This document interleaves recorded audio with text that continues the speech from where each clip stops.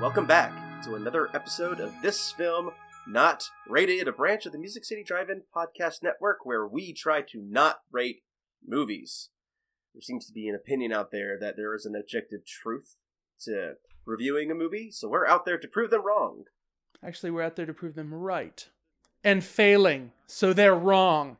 We're trying by going through a series of questions in what we call a gauntlet, and if we can answer all 15 of those questions wholly objectively, then we get a prop from this specific film. Now, Eric, if you get through the gauntlet this week, what prop do you want from this movie?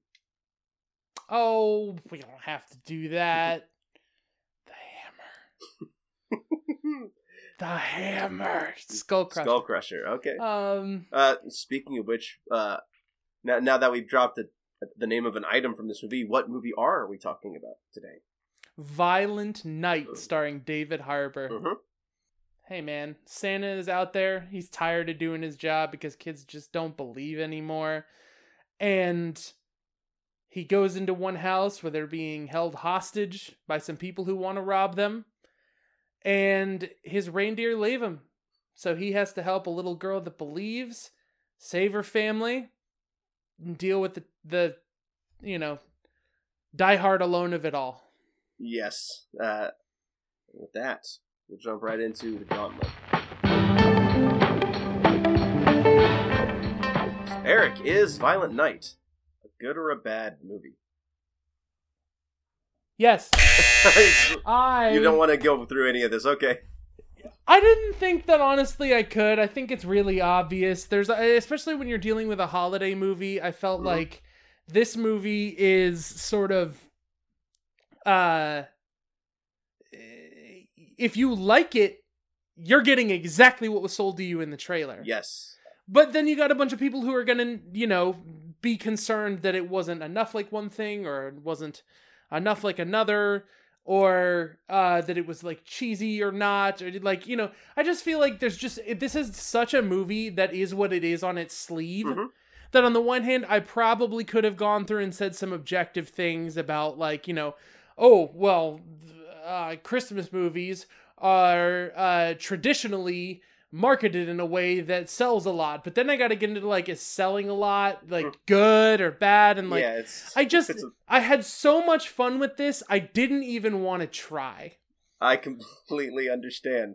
Yeah, the trailer sells this as Santa is coming to rescue a family that's being held hostage, and that's kind of true, but there's also a little bit of backstory to this. So what made you want to watch this? Just the trailer made the whole thing look fun. It looked like a cheesy, schlocky action film set around Christmas time, and that instantly caught my attention. So, of course, I was going to go see this. And then one of the first things they do is they set up Home Alone as a reference, and then eventually you get that whole scene where it's Home Alone realistically, and I was all on board for that as soon as I knew what was going on. The reason that I wanted to watch this was because of the Oscar the Grouch Joker skit from SNL. Mm-hmm. Okay. I just thought that David Harbour was able to take that and take it so seriously that it was hysterical. Mm-hmm. And someone on paper was like, can you pull off badass Thor Santa Claus? Mm-hmm. And he's like, yeah. I should have been Thor. And right. I feel like that's how that conversation went behind the scenes. And that was the surprising aspect about it for me. I wasn't expecting the Santa Claus to be so jaded and cynical towards the holiday that he's known for, that at the beginning he's drinking at a bar and throwing up on the barkeep as he's riding off in his sleigh. So good. People are so burned out, and people are adults don't believe, and if you don't believe, you don't really get gifts. Mm-hmm. And that was kind of a nice explanation for the whole, how do you explain these kids movies where every year Santa actually brings presents and the parents just don't explain it? Right. He goes to houses where people do believe. Right. And so these people who believe aren't gonna question the other people who don't believe, and it just kind of works. Mm-hmm. Yeah, I love that Santa Claus is like, don't do this. It's like, why? And he's really tall, and he beats the crap out of the guy. But he doesn't want to kill people. But then he kind of has to. he kind of has to, and then he starts kind of enjoying it at some point. Yeah. Uh, and so you said, as far as what you liked and disliked, what was your favorite scene you were about to say before? Oh, so there's this scene where the girl that Santa is trying to save is hiding up in the attic. And she says something about it, and I'll set up some booby traps, just like in Home Alone. And, David Harbour's just like, yeah, just do that. Not understanding exactly what that means. Because it's very clear that based on certain things that he says as the Santa Claus, he is unaware of modern society. And like, he calls guns he calls, like, the guns thingamajigs. He doesn't know how to work them. They're foreign to him. I have to assume that movies are also foreign to him. It's that Joe Blow, John McClane thing that they sort of give to him, where he's just kind of like, he doesn't know how the magic works. He doesn't know how guns work. He's just a guy who happens to do this really niche job, and it's almost like blue collar work. Yeah. Like he just goes out and he goes around and he delivers stuff. But still, like the lead up to that, to my favorite scene, you get the rug with the nails and the drill bits sticking up out of it, and that one nail on the stair, which is a clear reference to Marv going up the stairs in Home Alone, and it's, you get that line, for booby traps to work, they actually have to be hidden. Camera pans down, there's a small cut in the stairs. Yeah. It's like, and as soon as you see that, you know it's going to happen, you know it's going to be painful, and you know it's going to be realistic. And that's something that me and you have said watching Home Alone. If someone actually went through all this, they'd be dead. And they ended up dead. It was kind of satisfying in a way, like, for real. Yeah. That kind of breaks it down. Like, I think I didn't think the what is the name? Vicious from Cowboy Bebop live action was the father. Oh, he was, wasn't he? As soon as that clicked for me, I was like, why is this really iconic looking human person trying to play like Adam Scott from Krampus? Like, they cannot cast this actor right. He should be in some lead role that is based around his looks. Like, he should have been he should have been one of those side villains, like, yeah. Oh, you mean like like Gingerbread or Jingle, or like, one of the people who are working under John Leguizamo. Yeah. He should have been one of them. He should have been John Leguizamo's character. John Leguizamo makes a great, like, everyman dad. He does, but I also really like John Leguizamo in this role. He really sells it for me. I gotta say, I didn't think there was anything about him specifically that made it work, other than he's a good actor, and sometimes people don't give him credit for that. But as far as being, like, an iconic villain, like, an iconic, I mean, like, the icon of Santa Claus standing next to John Leguizamo wearing dark colors. But yeah, the act, everyone took this just seriously enough to make it work. Right. And sometimes not serious enough to make it work. Like, yeah, not serious, like, enough that it works. Yeah, like the mother's acting is played completely like passive, almost. Like, how do I describe it? She almost doesn't care about everything going on. Yeah, I didn't personally think that worked, though. But that's in my didn't like it side of things. Right. Okay. But I'm not there yet, so I wanted you to let you finish whatever you liked about it. Part of the stuff that, that I didn't like about it, like, it's weird because... Oh, we are going to go into the didn't like. Okay, go ahead. No, that's fine. I could go on forever about the stuff that I liked about this film. We could just watch the movie beat for beat and be like, I like that part, I like that part, I like that part, I like that right. part. I will say one last thing to send it off. I did not need the whole movie. All I needed was the one shot where he's like, wait, I gotta see this. Turns around and boom! And he goes, oh, holy shit. That's all I needed. I liked all the Christmas puns, all the holiday one-liners, like everything. So, like, but also, like, the times where it gets, like, almost overly emotional, and it almost kind of undercuts everything. I didn't like those parts. Like at the very end, when everyone's surrounding. Of course, we do spoilers on this podcast, so everyone's surrounding. Spoilers late warning, but we do. This is a spoiler-filled podcast. So everyone is surrounding Santa's recently dead corpse, and everyone around the body is going, "Yeah, I believe. Like that. I was like, okay, I get what you're doing. That's enough. And then Santa comes back alive. It almost like a punchline to a bad joke. It almost would be funnier if he actually stayed dead. I was just sitting here thinking, if they hadn't given the mythology they gave him, how funny would it be if John Leguizamo, killed him and had to become Santa Claus, and you found out it's the same rules from the Santa Claus. I was thinking the same thing when it happened, but yes. But then, of course, the whole touching the nose and that dragging so John Leguizamo. I love that. It was one of my favorite gory scenes in the movie. Was him coming up with this scrunched body and just throwing it on the ground. And one more thing I'll give him credit for is this movie understood that some Christmas music absolutely slaps and works for an action movie. Yes. So my biggest thing that I really didn't like about this was the editing. And when you're making like a huge budget Hollywood thing, like what are you gonna do sometimes? But particularly in the action sequences, for example, the Home Alone sequence when the girl is doing the slingshot. And it just keeps cutting to her having already pulled back the next object. Yeah, it's sort of it's so quick and fractured like that, and the action was fractured like that too.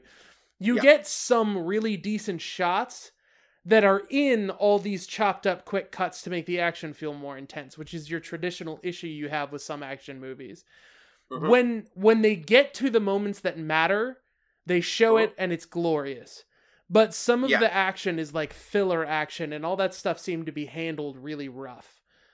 And the only other thing I have against it is like the beginning. It's not slow by any means, but I think the beginning of the movie drags, and that's where you could have tightened up the pacing a little bit. Yeah, I can see that.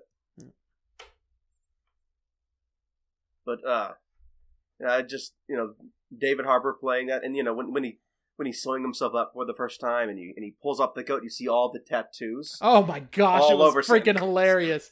Everything had me like dying laughing. Every moment that they took him that seriously, it worked so well for me.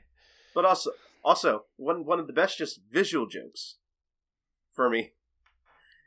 Everyone's already dead. The reindeer are back. He gets this little letter from Mrs. Claus. I think you're gonna need this. And it's the actual Skull Crusher. Yeah. It's like, I know what he's gonna do. I know what he needs. I'll just make sure he's okay.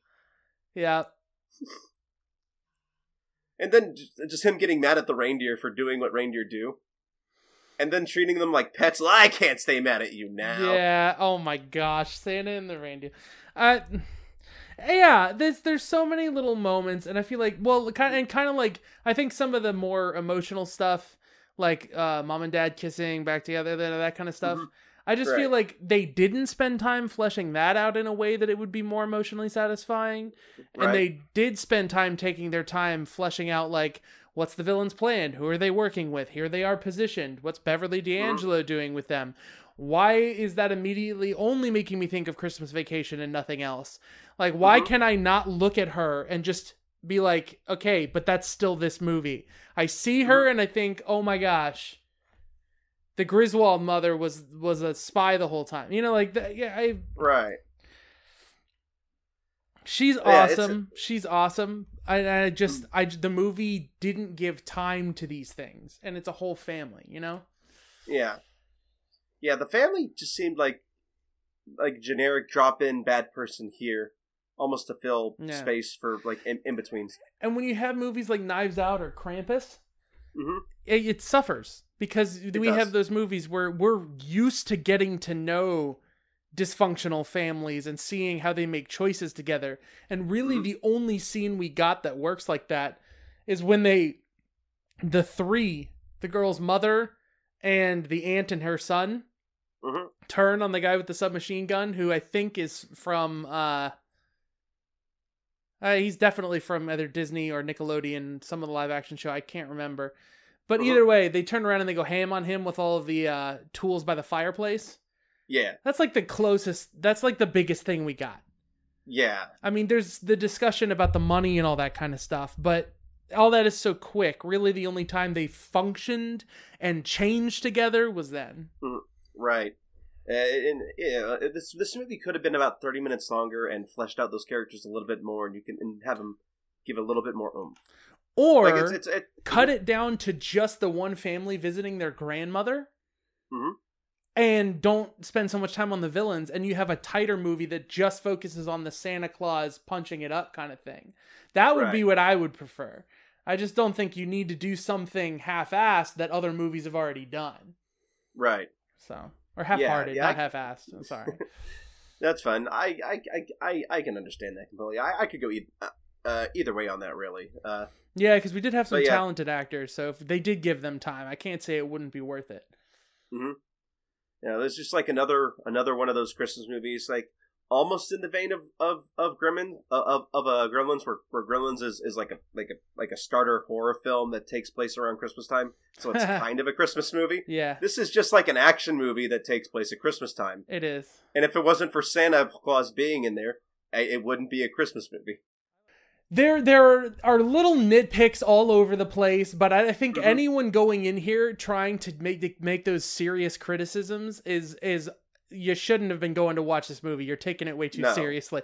Like this is very clearly. I said this on Twitter today, and I'll stand by it. This is very clearly a B action film with a studio budget behind it. Yeah. Yep. And we got that with Malignant. We got that kind of with Barbarian. Like, half of our Barbarian is like something that you would expect from a studio, and the other half is something like from Malignant.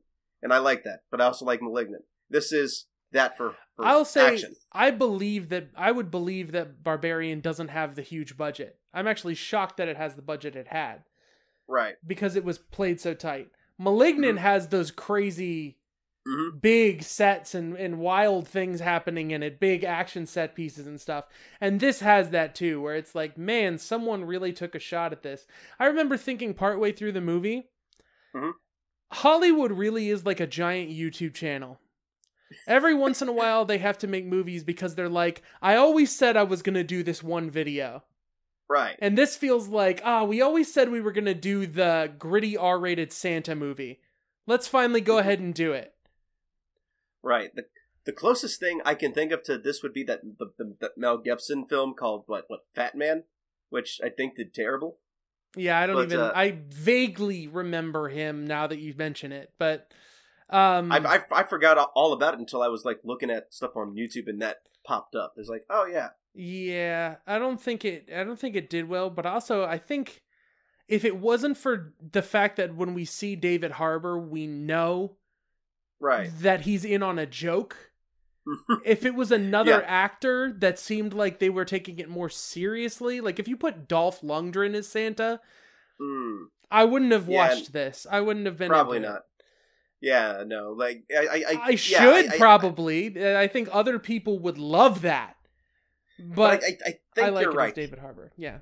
People are so used to David Harbour and what he's done that they know when he's in something like this, he's not going to take it fully seriously. Right. Which is, it's great. Yeah. But, yeah. Well. Any closing thoughts? What would make you watch this again? Everything. I kind of want it to be a staple to watch, at least for a few years around Christmas season. I don't know. There are these movies that are coming up that are really surprising me, and my brain kind of tells me, you watch, this is going to be something you watch over and over again. Nobody, Bullet Train, and Violent Night now are movies that I'm like, I feel like these are going to be rewatched favorites for a while. Right. This year we've gotten a good string of movies that seem very personal to the person directing it and writing it, and it's gotten with Bullet Train and Everything Everywhere All at Once. They have the A24 backing, so they're getting stuff with that. and now you have Universal putting backing behind this. And it's like, this is not something I would expect the studio to be supporting, and yet we're getting more of these what feel like director personal inspiration films that I really enjoy, that I want to see more of. Yeah. And we're only getting a few of them, but a few of them is fine. It means we have something to look forward to throughout the year. Mm-hmm. And that's kind of why I definitely want people to go out there and support this, because I want more movies like this to be made. Like, instead of just like generic studio action, what's on the table next. See, that's the thing, though. I think this is your new generic studio action, what's on the table. And I'm kind of just here for it. I don't think it even has to make that much money to make back its budget. But yeah, people go watch it. I mean, go have fun. It's not for kids. No, it's not.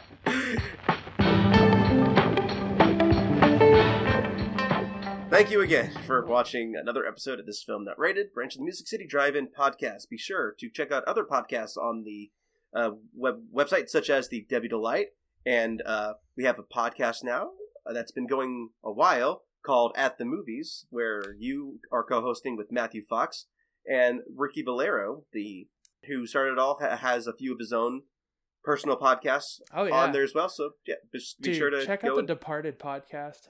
It's actually really, I like that one. And with that being said, I am Curtis. You can find me on Twitter at 90sgamer407 and on Twitch at Merrick_tainment. And I'm Eric. Look me up at High Contrast FLM on Twitter, and follow me on YouTube at High-Contrast. Is there a good closing joke for this one? It's like, holy no. shit.